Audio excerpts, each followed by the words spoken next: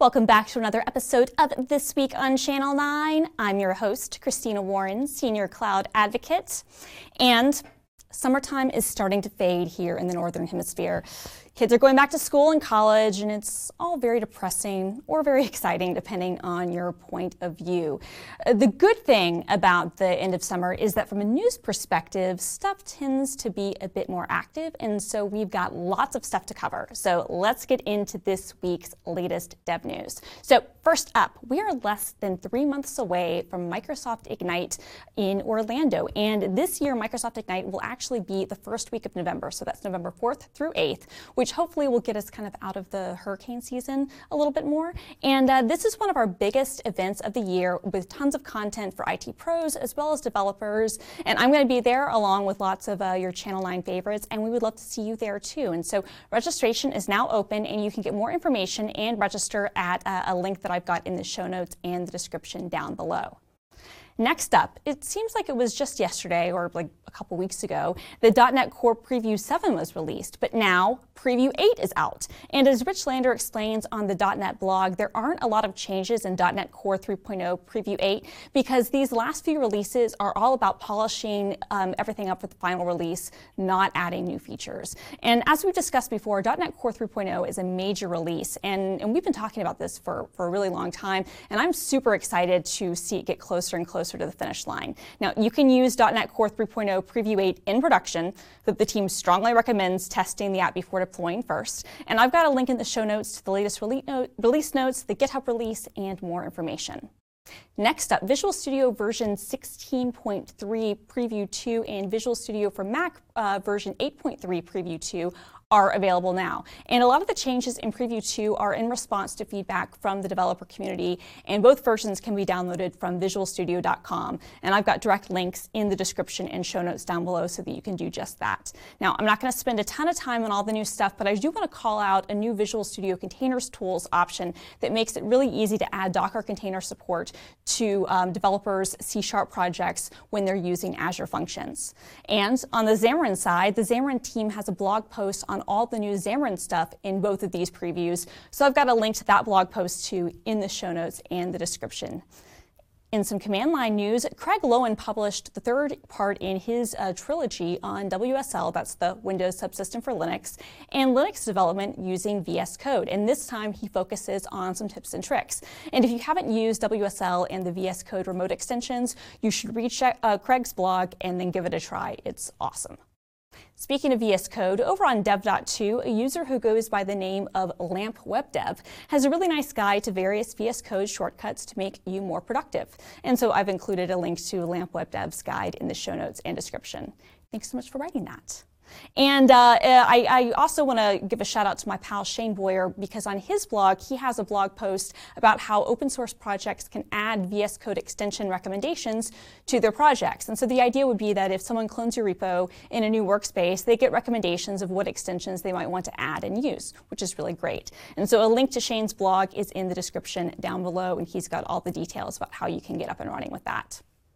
In some PowerShell core news, John, one of the PowerShell interns, has added a much requested feature to PowerShell core for Mac, Linux, and of course Windows. And that is support for OutGrid View, which is a cmdlet. And using the graphical tools module, OutGrid View lets you visualize objects returned by PowerShell.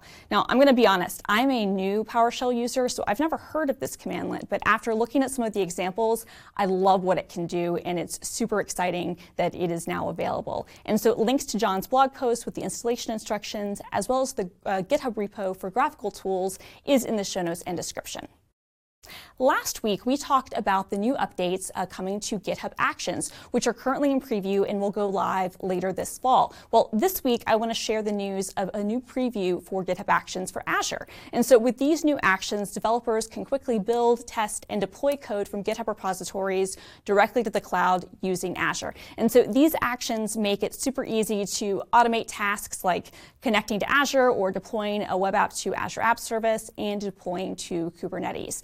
And the team says that over the next few months, they are going to continue improving these available actions, and they will also release new ones to cover more Azure services. So I'm looking forward to seeing how that plans out. And so I've got a link to the blog post as well as the GitHub repo with these GitHub actions, and those are in the show notes in the description.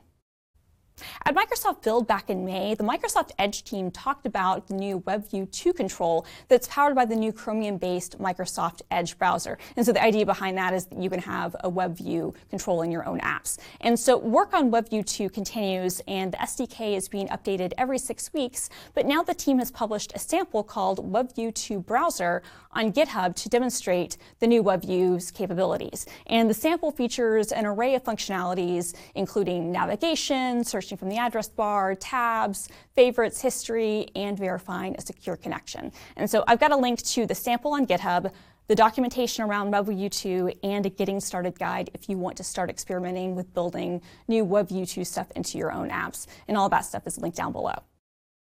On Channel 9 this week, we've got a lot of great content. First up is the premiere of a brand new show called The Cloud Native Show. And Shane Boyer is joined by Brendan Burns to answer the question, what is cloud native, really? Then on the AI show, Seth shows off the Azure Anomaly Detector. And finally, on the IoT show, Olivier looks at how you can train different models using Azure ML and then deploy everywhere using the ONNX runtime. Links to all those videos are in the show notes down below. And now it is time for my pick of the week. Okay, so I'm going to be honest and say that I was a little bit too young for the late 80s/early 90s world of zines, which were basically blogs in a pre-World Wide Web era. But I love discovering old tech zines nonetheless. And it seems that I'm not alone because programmer Jinbal Coldwind, and I apologize if I said that incorrectly, has just launched a new experimental zine which is called Paged Out. And Paged Out is a new experimental, and this is a zine where one article equals one page, and it's a free magazine about programming, especially programming tricks. It has stuff on hacking, security hacking, retro computers, modern computers, electronics, the demo scene, and other topics. I love it. It's so cool. And so I've got a link to the first issue in the show notes down below. I really, really hope that this project keeps going and that more people do stuff like this because it's really fun to see, especially for people like me who don't really remember zines. And I can only imagine for people who are like, what's a zine? I have no idea. Let me know your favorite computer magazines or zines from back in the day in the comments, or your thoughts on any of our other stories. And if you like this video, please give it a thumbs up on YouTube and go ahead and subscribe to our channel, Microsoft Developer, for all your nerd needs. See you next time.